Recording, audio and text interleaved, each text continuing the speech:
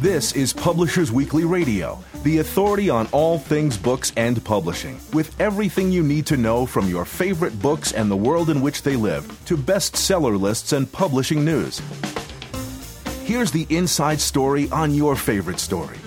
Publishers Weekly Radio, with your hosts, Rose Fox and Mark Rotella. Hello and welcome to Publishers Weekly Radio on the web at publishersweekly.com/pwradio and streaming free on iHeartRadio, iTunes, and audiobookradio.net. I'm Rose Fox and I'm a senior reviews editor at Publishers Weekly. And I'm Mark Rotella, senior editor at Publishers Weekly. We're bringing you the very best of book talk directly from PW's offices in New York City, the heart of the book publishing world. On today's show, author Seanan McGuire discusses her latest novel, Once Broken Faith, which is book 10 in the October Daye Urban Fantasy series. Then PW editorial director Jim Milliot digs into this year's publishing industry's salary survey.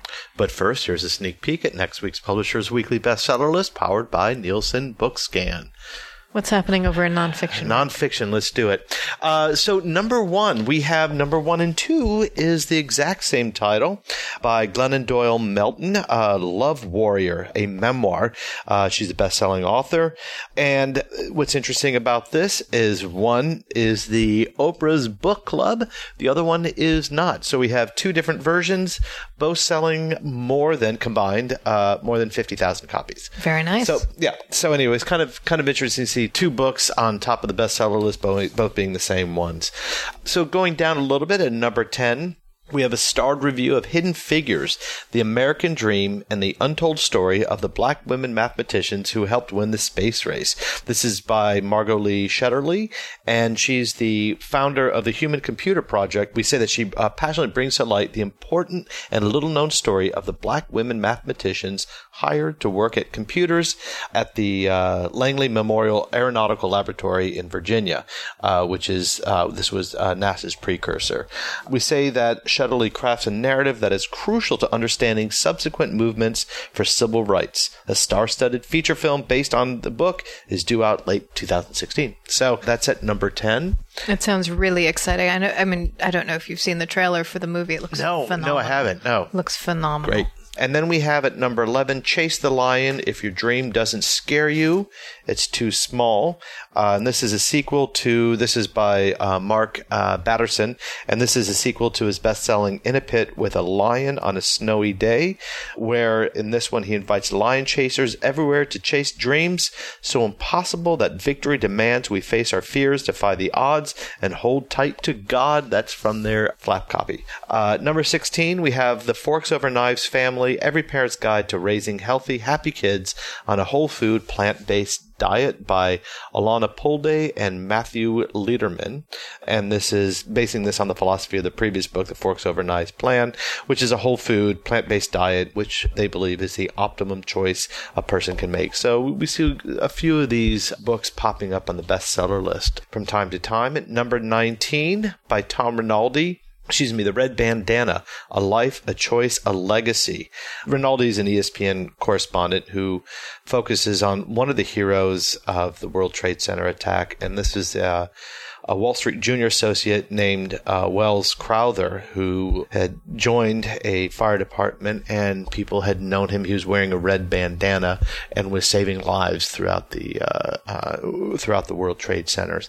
In the end, we say that all too often, Rinaldi projects anticipatory dread before 9/11, relating that Crowther told a friend, "I'm going to be part of something big," as if what happened was somehow predestined. This emphasis on premonition tells readers more about the way humans process tragedy than about Crowther's unquestionable courage and competence. So it's a mixed review, but it's on our bestseller list at number 19. And finally, the one I'm going to talk about is at number 23, Dave Barry, talking about my home state, the best state ever of Florida man defends his homeland. And he's from Miami area. I'm from Tampa Bay, but close enough. Yeah, close enough. And he makes a case as to why, despite all we say and hear in the news about Florida and the craziness and zaniness that happens there, it is the best state ever. And fiction, what do we got? Fiction, we have a new number one. It's Apprentice in Death by J.D. Robb, also known as Nora Roberts. Number one with a bullet. We gave it a starred review. It is the 43rd Eve Dallas thriller. These are always right at the top of the list. They rocket up there. Right. This one, we say, is exceptional. And in this case, 3 ice skaters are shot dead at Woolman Rink in Central Park. Huh. And the weapon used is a tactical rifle with a range up to 2 miles, so it could be anyone, anywhere. 2 miles is a long way. And a lot of people. A lot of people. And feverish police work manages to identify the killers, and the race is on to stop them. We say in our review that Robb is in peak form as she blends intense action and clever twists with a stellar cast, headed, of course, by the indomitable Lieutenant Eve Dallas. So that's at number one with about 26,000 copies sold. Very nice first week out. At number 3, we have Razor Girl by Carl Hiaasen, the sequel to 2013's Bad Monkey. We say it's breezy and enjoyable. Like many of Hiaasen's books, it's set in Florida, and in this case, a Hollywood talent agent is driving from Miami to Key West to keep an eye on a reality TV show star when his rental car is rear-ended by a crash scam artist. And there's a kidnapping and a riot, because that's the sort of thing that happens. And add in a few Gambian pouched rats, a New Jersey mobster, a businessman selling stolen sand, and reprehensible neighbors. Readers will be hoping, our review says, that Yancey and the other quirky denizens of Hiaasen's Florida will soon be back for another screwball adventure. So 2 books on the bestseller list dealing with Florida. It's a sign. It's a sign. Perhaps Carl might weigh in on Dave Barry's thought. Well, I don't know. I mean, the guy who decides that the best thing to do with Florida is write some fictional riots there might not agree with the best state ever. Anyway, they announced the 300,000 copy first printing. Wow. Very impressive. And so far on its first week out, it sold about 15,000 of those. Very respectable showing. Number 7 is Here I Am by Jonathan Safran Foer. We gave this a starred review and said it's an intensely imagined and richly rewarding novel, a teeming saga of members of a family that is a Jewish family that is partly in the U.S. and partly in the Middle East, and contending with domestic troubles that are compounded when an earthquake spreads catastrophic damage among the Arab states and Israel. And we said that throughout the book, Foer drops in zingers of dialogue, leavening his melancholy assessments of the loneliness of human relationships and a world riven by ethnic hatred. At number 11, we have Downfall, a Brady novel of suspense by J.A. Jantz, the 17th novel featuring the Arizona Sheriff Joanna Brady. She is pregnant, she's facing an election campaign, and her mother and stepfather just died in a road accident, and she also has to cope with the discovery of 2 women's bodies at the base of a local mountain. And the action races to a dramatic confrontation between Joanna and the killer, who has been hiding in plain sight. So that's probably one for series fans, but obviously the series has plenty of fans. Right. At number 12, just below that, A Gentleman in Moscow by Amor Towles. And House Arrest has never been so charming, we say in our review, as it is in Towles' second novel following Rules of Civility. And this one is an engaging 30-year saga set almost entirely inside the Metropole, Moscow's most luxurious hotel. And we say that the central character's long transformation occurs against a lightly sketched background of upheaval, repression, and war, and gently but dauntlessly, like his protagonist, Towles is determined to chart the course of the individual. And finally, down near the bottom at number 15, Manitou Canyon by William Kent Kruger. And we call this one a little more uneven. It's the 15th Cork O'Connor thriller. And in this case, it's full of references to Ojibwe culture in Canada and northern Minnesota. And there's an extraordinary sense of place that provides color and texture, but deliberate pacing and an anticlimactic conclusion undercut an intriguing setup and the plot's inherent tension.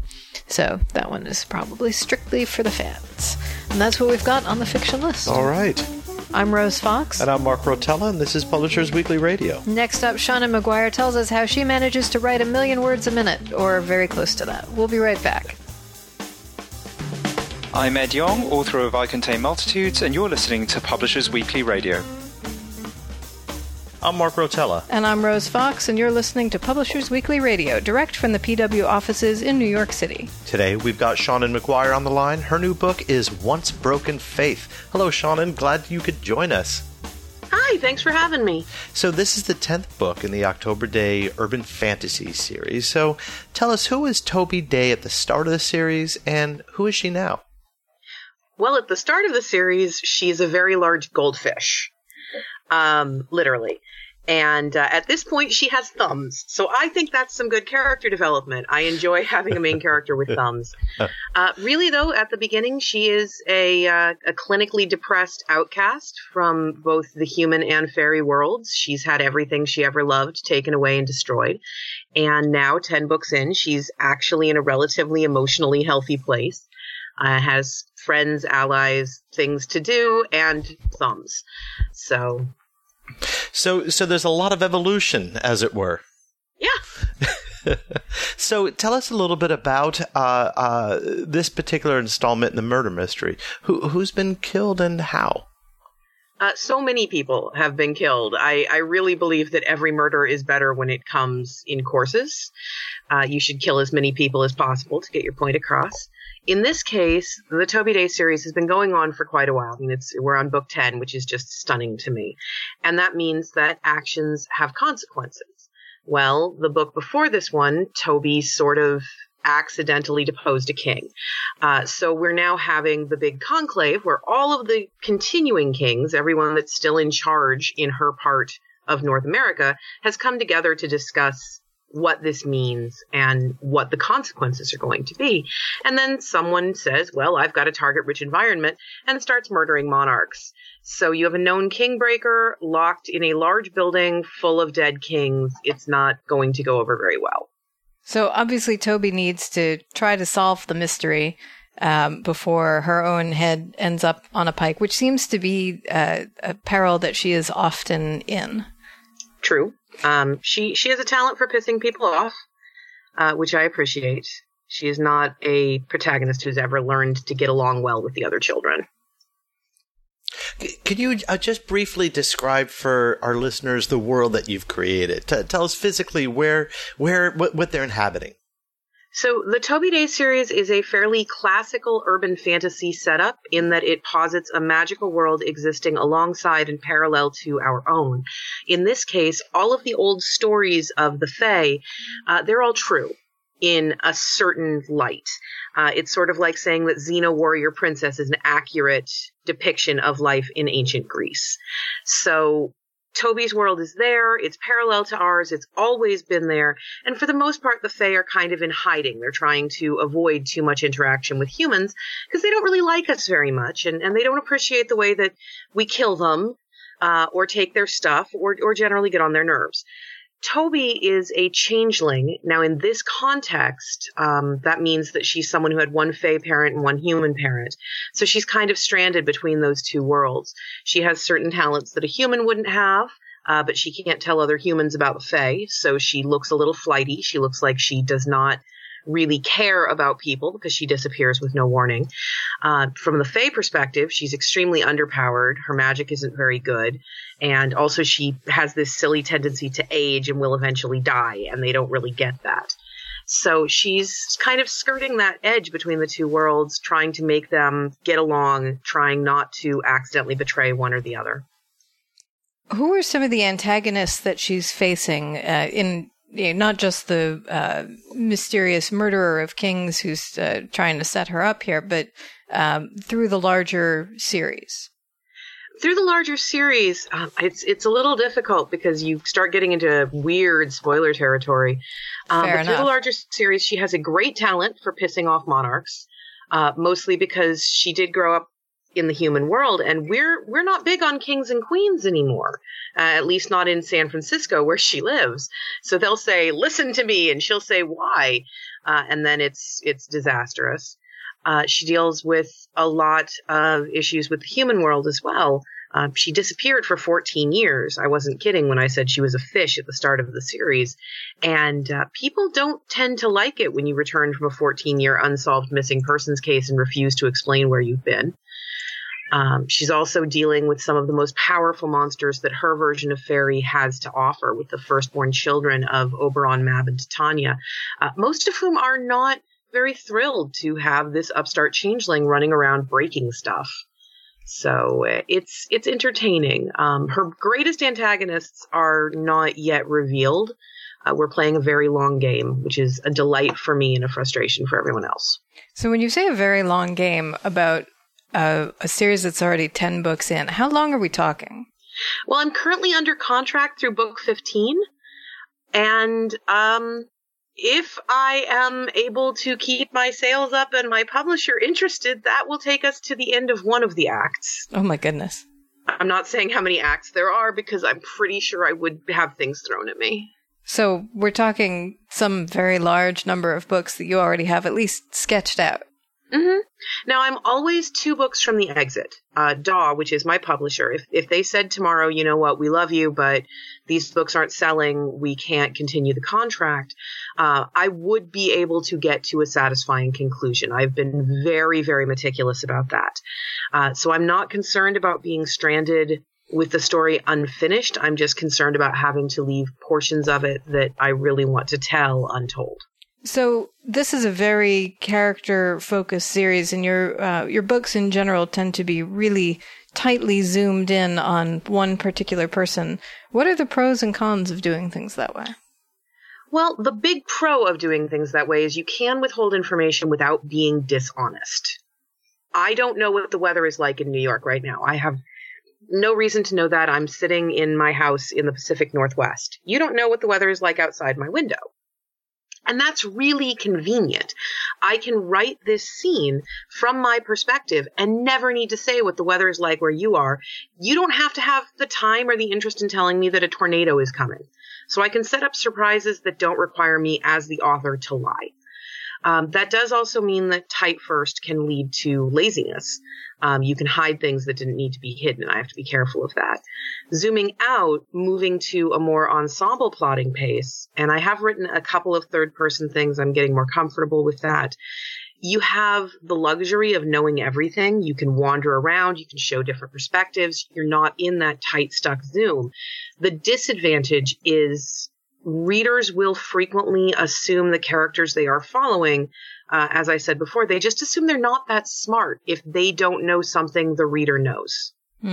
And with third person, because the reader is getting all of this information that is denied to the protagonists, you start sometimes getting that horror movie effect where people are shouting, "No, don't open that door. There's bad stuff behind that door." Well, the character has no way of knowing that. The character looks at the door and it has a big sign that says, "Please come in." And they don't know that they're existing in a world where there are candy witches in the forest yet. So which mythologies are you drawing on for the Toby Day series? There's a lot that's woven in there. The Toby Day series is almost entirely Western and Eastern European based. There's a little bit of the Asias, but everything else I've pretty much left off to one side. Part of that is that the setup for the Toby Day world holds that the only supernatural things are the Fae. They are all that exist. And there are areas where you can work that in, even though it's technically a different set of folkloric tropes. You could say, here's how it connects to fairy, and it's fine. Then there are other areas where you would literally be taking someone's religion and making it a part of your fantasy world, and I'm not comfortable doing that. And for this book in particular, what are some of the references and the resonances? We've got a whole lot of the Irish running around. We've got generally the entirety of the British Isles running around. You've got Tuatha De Danann, you've got Dún Laoghaire, Tíl Tig. You've got all of the various Fae animals, the Caitshi, the Cushi, Candila. I don't think we went Greek, but I did go Italian because there are Folletti running around. I went to the University of California, Berkeley for a dual major in folklore and herpetology. So basically there's a lot of snakes and a lot of fairy tales in almost everything I do. Tell us a little more about maybe some of your secondary characters in the book and what they're doing, their involvement. Well, you've got Tybalt, who is our local king of cats. That's drawing off of the old British, the cats see a funeral in the street, I'm the king of cats now, folk tales. And he is Toby's boyfriend at this point. Took quite a few books to get there. And he's mostly just trying to impress on the other nobility that he's a noble too, and they need to not be jerks to him or to his fiancée. You've got Toby's squire, Quentin, who is a Dunyashi. They're illusionists and blood workers. And he mostly wants Toby to live long enough for him to graduate from knighthood. And then Arden, who is the Queen of California, essentially. She's actually the Queen of Northern California. She just took the job very recently. And she'd like everyone to just leave. Is her main goal. Like, let's get this taken care of. Let's get this over with so that I can go back to reading and not thinking about you people. Arden is fun because up until 2 books ago, she was working at Borderlands Books in San Francisco, which is a real place. And I just did a book event there this past weekend. They're really great people. And it turned out that Alan Beats, who owns the store, had years before I even met them, said that the first author who wrote Borderlands into a book, he would take them out for a very nice steak dinner. And I was the first author, so he took me out for a very nice steak dinner. I appreciate that in a bookstore. We've had Alan on the show. He's been a wonderful guest, so I like having that little connection there too. I didn't know that bet existed. That's delightful. Neither did I until I won it. So, one of the other influences on the series is Shakespeare. Tell us a little bit about that. I really love Shakespeare. I had an aunt who was kind of obsessively into experimental child psychology. And one of the things that she held as an absolute conviction was that children learn things are hard from the way adults talk about them, but that if left to their own devices, every child will figure out for themselves whether a thing is hard or easy. And she would use me and my cousins as experimental subjects without telling our parents, which is bad, and don't do that to other people's kids. One of her theories was that Shakespeare is actually really easy for children because children are still learning words. They're used to looking at a sentence and not knowing half the words. And she started me off before kindergarten by saying, okay, you're going to kindergarten now. They're going to expect you to be able to count to 10. Can you count to 10? Yes. They're going to expect you to be able to spell your name. Can you spell your name? Yes. They're going to expect you to be able to write a simple poem. Can you write a poem? Can you do rhymes? Yeah, I can do rhymes. Okay, well, I'm going to teach you the easiest kind of poem there is. It's called a sonnet. All you have to do is count to 10. If you really break a Shakespearean sonnet down and you're not too obsessively worried about the iambic pentameter, it really is just count to 10 14 times. So she sat down and we spent an entire weekend learning how to write sonnets, and she read me a bunch of sonnets and we talked about what they meant. And I went to school, and 2 weeks in fact, they did say, and now we're going to write poetry. And I wrote a sonnet about my cat and got my first parent-teacher conference and my first plagiarism accusation because apparently someone somewhere that had a cat named Princess had written a lot of sonnets about her. My teacher was just sure. This made Shakespeare incredibly powerful and incredibly forbidden. Gotcha. Because it could get me in trouble with the teacher and make my mom have to come to school and defend me. And so I really was that obnoxious kid in elementary school that would try to do book reports on Hamlet. Not because I really wanted to, but because I was showing off for the teacher. And this just kept bleeding into everything. So when I hit Toby, they say every character has something that they took from their author that was that initial point of relatability so that you could latch onto them. And for me with Toby, it was that she really loves Shakespeare. She just has this ridiculous affection for Shakespeare. So she uses it for magical spells. All of the books have titles from Shakespeare. Everything connects back to Shakespeare. Tybalt is an enormous Shakespeare nerd. Who actually, was alive in that time period and knew Shakespeare and knew a bunch of the men. They weren't super friends. He was more of a fanboy. But it's great fun to have someone from that time period who's going, what do you people mean? Shakespeare is serious and scholarly. Do you understand how many dick jokes are in that play? We're going to take a quick break, but don't go away. Book lovers everywhere love Publishers Weekly Radio, now on iHeartRadio.com. PW Radio brings you the best of books and book publishing news. PW editors Rose Fox and Mark Rotella offer lively interviews with your favorite authors and conversations with new authors you'll want to get to know. I'm Rose Fox. And I'm Mark Rotella. Join the community of book lovers at PW Radio. Every Friday and now on demand at iHeartRadio.com. Welcome back. We're talking with Seanan McGuire, author of Once Broken Faith, the latest book in the October Day series. So place is very important to your books. Tell us a little bit more about Toby's San Francisco, which has really kind of become a character in its own right. Toby lives and mostly works in the city of San Francisco, on the mortal side of the city, and in the surrounding Fey demnices. And what's funny is I initially set the books in San Francisco because I hated San Francisco so much. I had to commute to it to work from the East Bay, and I wanted to learn to love it. So I set it up as Toby's favorite place in the world to make myself spend time learning things about it. And San Francisco is amazing. I mean, any old city is amazing, really, because they're full of things that you don't learn unless you go looking for them. But the more I've looked at San Francisco, the more it's this fascinating place. It's got so much history that even people who live there or work there don't necessarily know, because it's all hidden. It's all tucked away. It's all irrelevant to daily life. But you are standing on top of these layers. Now, I know that you're in New York, which is even a much older city. It's kind of like saying to someone from London, oh, San Francisco is so old. They kind of pat you on the head and go, yes, dear. But for the West Coast, San Francisco is an incredibly aged city. And it's nice. And Toby's San Francisco is a little bit in amber because you've added in the aspect of the Fae, who are preservationists in their own weird way. They like things not to change. And that kind of means that I can keep things that aren't necessarily there in the real world anymore.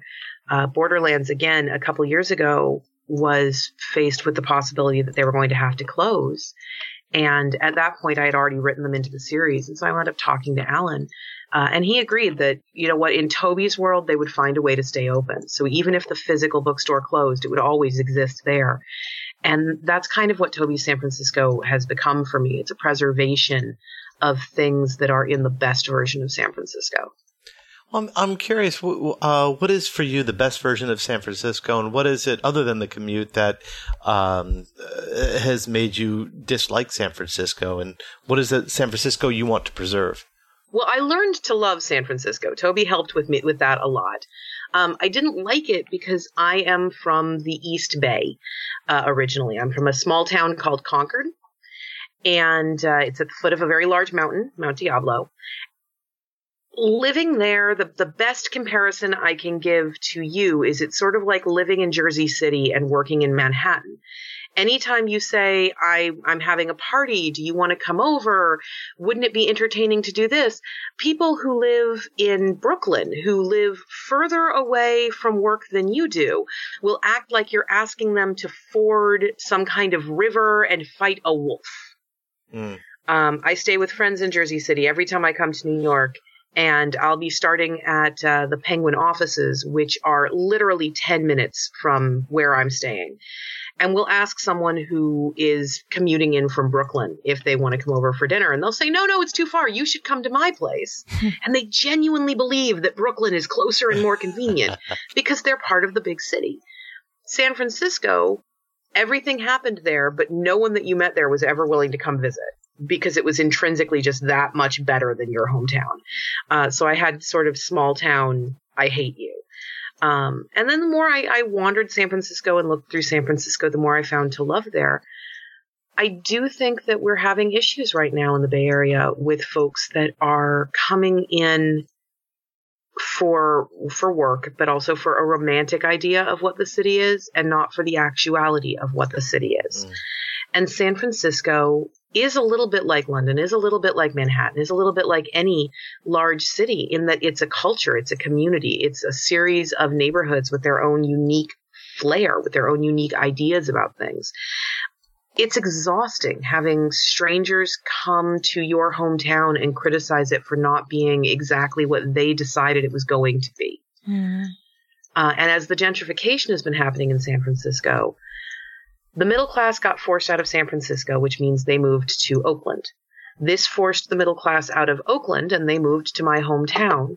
I spent the last 5 years that I was there listening to people who hated it, who hated everything about Concord because it wasn't San Francisco, complain about stuff that the city could never change. It's so hot here. It's so vile here. Why is there no culture? Why isn't there this? Why isn't there that? And they would go back to San Francisco for all of their entertainment, not try to build any culture in Concord, while pricing people who had lived there for their entire lives out. It's exhausting. Gentrification is exhausting. People hating your home for being your home is exhausting. And that's actually a lot of why I've recently relocated to the Pacific Northwest. I just couldn't take it anymore. So how has that shift affected your writing about San Francisco? Well, I've never lived in San Francisco, so as long as I go back pretty frequently to visit, I think we'll be fine. Toby's not relocating. She is not a person who would ever consider that. I haven't finished a Toby book since moving because I literally moved 2 months ago. So it will be interesting to write my first wholly remote, not even in the Bay Area Toby book. I don't think it's going to be a big problem. I think it's just going to be a small adjustment.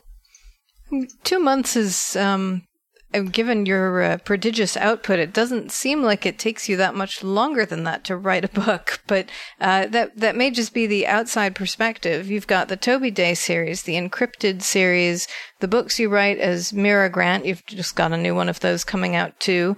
You're doing a bunch of novellas and other novels and other worlds. You're a musician. You travel to a lot of conventions. You're incredibly active on social media, and you have some enormous and extremely demanding cats. How do you do it? Well, a lot of it is scheduling. I mean, everything is very meticulously scheduled and planned out. It doesn't take me much more than 2 months to write a book, but it wasn't Toby's turn. So also I kind of, because I knew the move was coming, I busted my butt and wrote above word count every day for 6 months to get myself a buffer. So I took almost an entire month off. Which was not fun for anyone around me.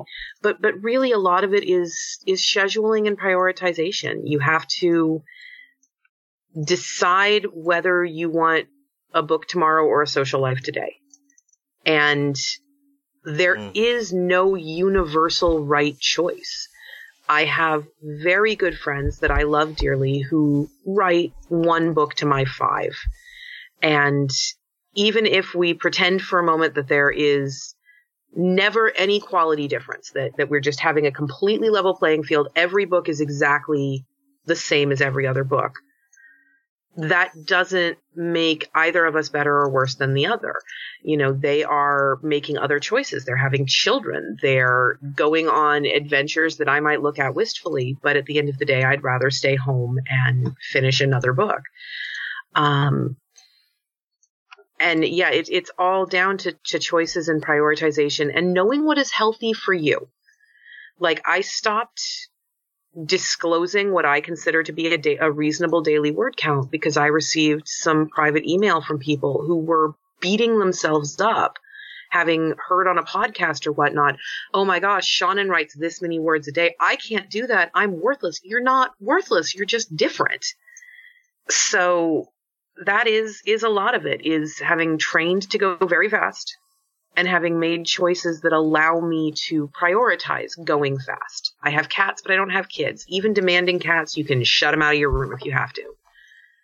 I do social media, but I don't do social outside my house that often.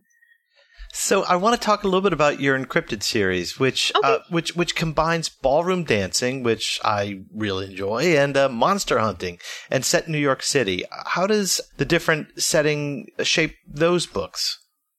Well, the Encrypted books are not actually set in New York City consistently. They're more of a family affair.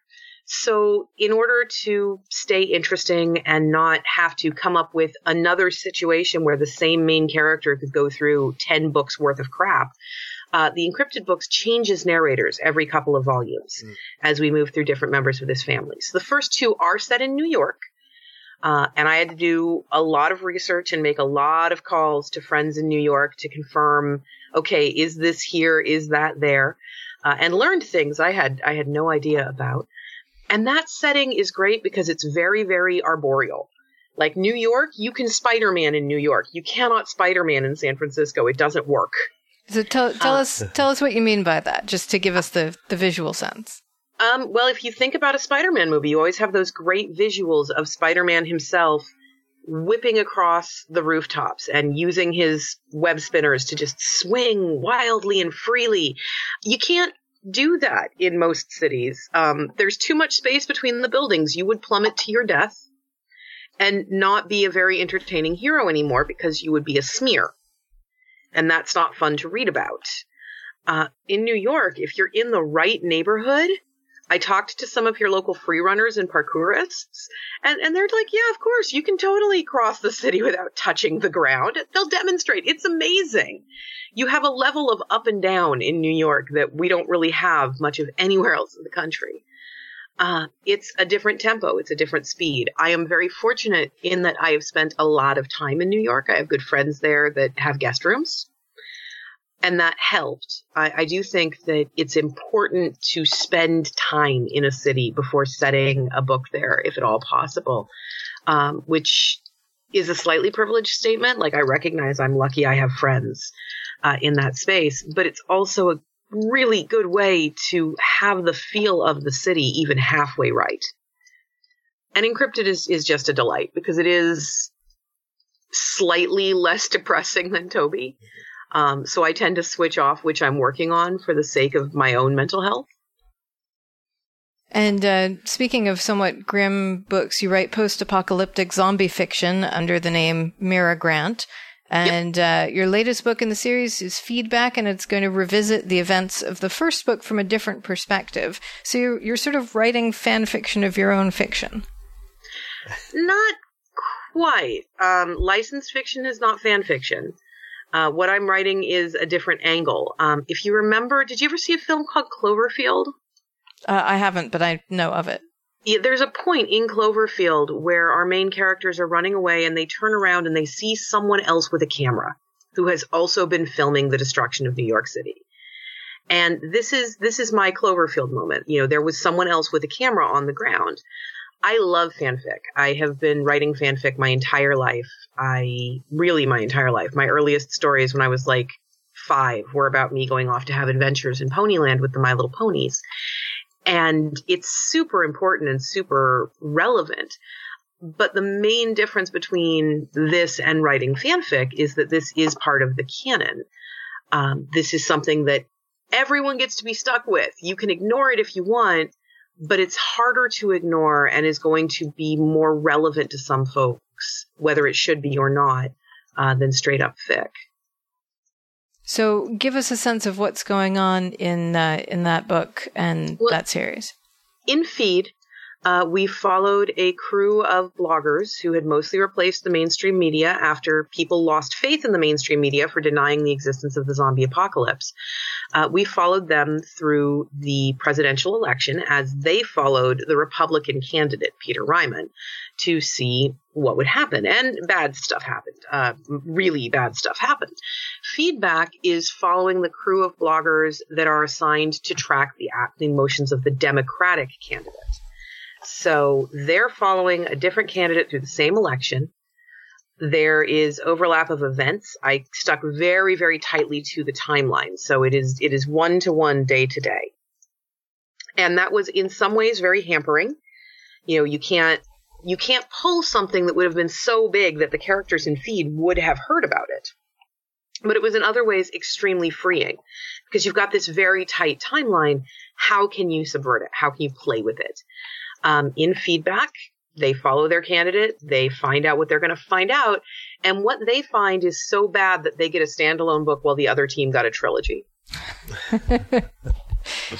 So it sounds almost like, to go back to writing a sonnet, that you get to play around within this very constricted form and have a lot of fun with it. Yeah, structured poetry is amazing because the limits themselves force you to be more creative. This is my structured poem of a book. And it was just a delight to write. It made me incredibly happy. I had a really good time. I named my main character, who is an expatriate Irish lesbian, after my goddaughter, and her parents just looked at me for a while and then shook their heads and walked away. So that's always a delight. We've been talking with Seanan McGuire. You can find her book, Once Broken Faith, and her many, many, many other books in stores right now. Seanan, thank you so much for joining us. Thanks for having me. I'm Mark Rotella. And I'm Rose Fox, and this is Publishers Weekly Radio. Next up, PW Editorial Director Jim Milliot talks about this year's salary survey results, so stay tuned. Hi, I'm Jacqueline Woodson, author of Another Brooklyn, and you're listening to Publishers Weekly Radio. I'm Rose Fox. And I'm Mark Rotella, and you're listening to Publishers Weekly Radio, direct from the PW offices in New York City. Every week we get insider info from Publishers Weekly editors and contributors. Today, PW Editorial Director Jim Milliot is here to tell us all about PW's annual survey of publishing salaries. Hi, Jim. Hey, Rose. How are you? Doing very well. It is very nice to have you here. So we do this survey every year. How many years have we been going now? I think it's coming up on 20. Yeah. It's certainly one of our more popular features that we do every year. Because it's, we do a little more than salaries. We take that and we take the temperature of what some people thinking about some different industry issues. But what's starting with the numbers, the rank and file of the publishing industry seemed to do a little better last year. That's just 2015. Always nice. The average raise was about 3%. 2014, it was about 2.5%. Mm-hmm. But the thing that jumped out at me at the first glance of it was, maybe somewhat incredibly, in 2014, about a quarter of the people who responded didn't even get a raise. But in 2015, that was down to 15%. Right. So it seems like, people across the board are doing a little bit better. So that salary raise brought the average salary, the median salary, up to about $66,000 last year. So, and that's for which level? That's everything across the board. Okay. There certainly are big differences depending on where you work. Right. But that's has stayed the same pretty constantly. So I think we might have mentioned this last year. If you really want to make money in publishing, be in the management side of things. Right. The average salary for somebody in the executive ranks in the management side was about $125,000 last year. And again, this cuts across, all types of publishers. So it's a ballpark, right. But I think it gives you a good indication. And then if you look at the top lines for some of the other ones, average salary in sales and marketing was $96,000. On the editorial side, it was about $90,000. And operations and production was about $70,000. Okay. So again, that takes in. That's going from top editor to editorial assistant. Right. Got it. Yeah. So it was. Again, I think there was some encouragement and that things are getting better. Mm-hmm. So there's hope for next year. Maybe the raises will be even better. And there's still a big gender gap and a big racial disparity in who's in publishing and who gets paid what. Well, that's true, Rose. I mean, I think it was 3 years ago now, we asked our first racial question, I think a question in terms of, I don't know why we didn't do it before. You just identify, your race, and it came back. I think the first one was 87% white. Mm-hmm. 2014, it came back 89%. And for 2015, for this year, it came back at 88%. So there wasn't much progress in diversifying. Obviously, the topic has been one hotly talked about over the last several years.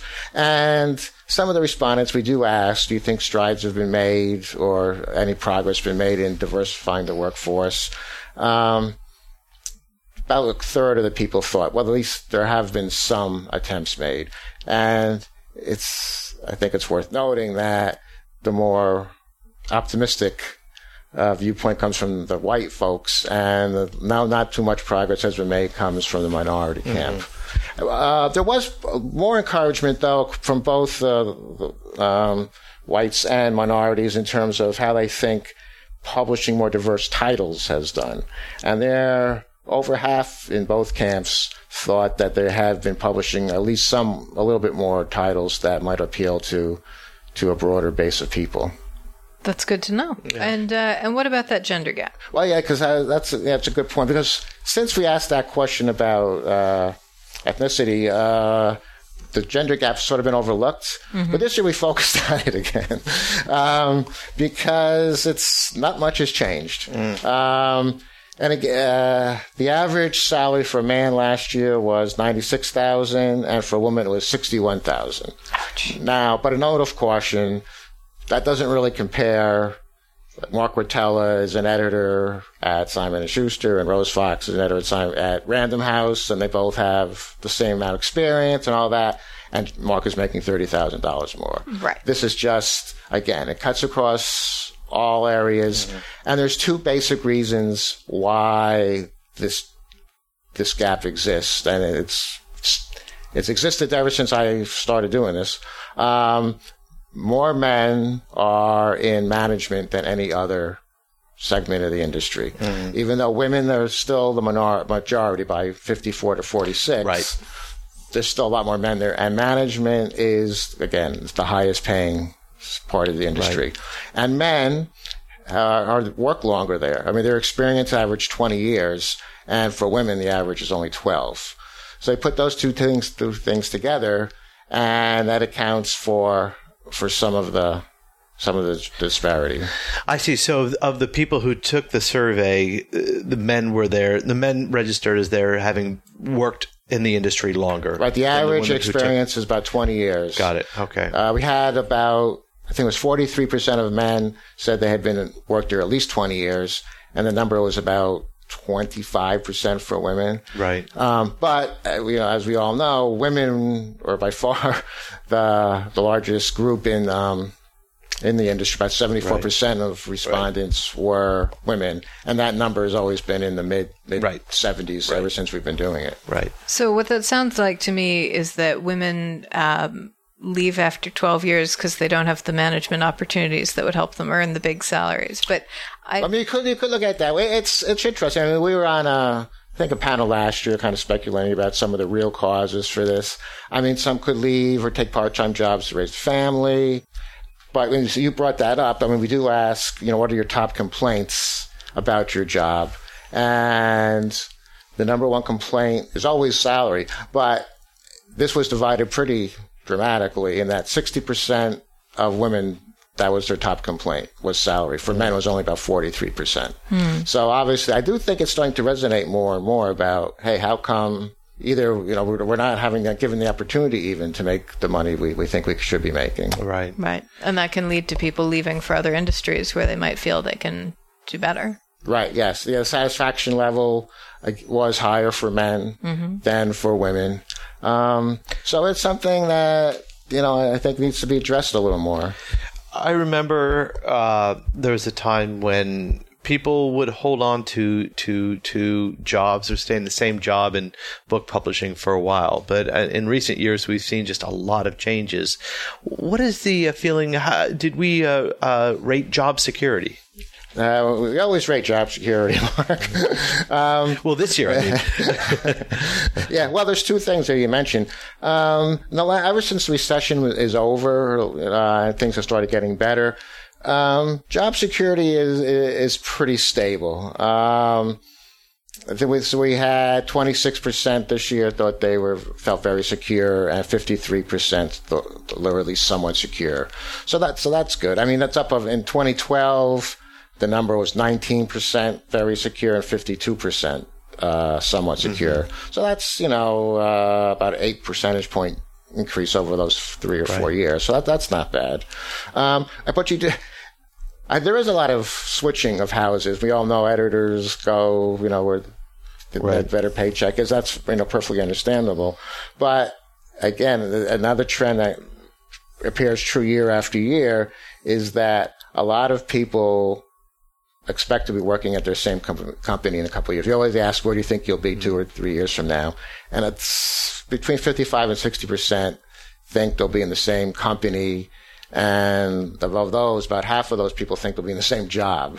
So it's something that's reality, and lack of advancement, is one of the top 3 complaints about the jobs in the industry. Right.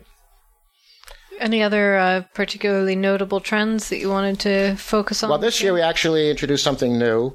As some of your listeners may know, starting December 1st, there's a new Department of Labor regulations come into effect that for employees who earn $47,000 a year and work, salaried employees, and work more than 40 hours, they'll be eligible for overtime. Now, there is a regulation on the books now, but the threshold is only about $23,000.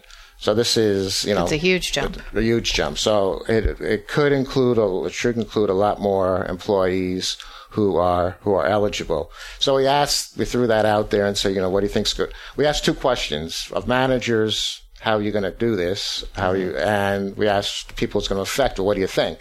So the managers came back with some interesting answers. We gave them some options, and almost half said that they think they're going to limit the hours. So once you work to 40 hours, they're going to try to knock you off there. But about 35%, maybe a little bit more, said they would pay the overtime. So, and they could pick more than one option. So there were some others down the road. But I think it sort of puts a lie to what some of the critics of this new regulation said, that, they'll be cutting jobs left and right. They'll be moving more full-time people to part-time to try to get around it.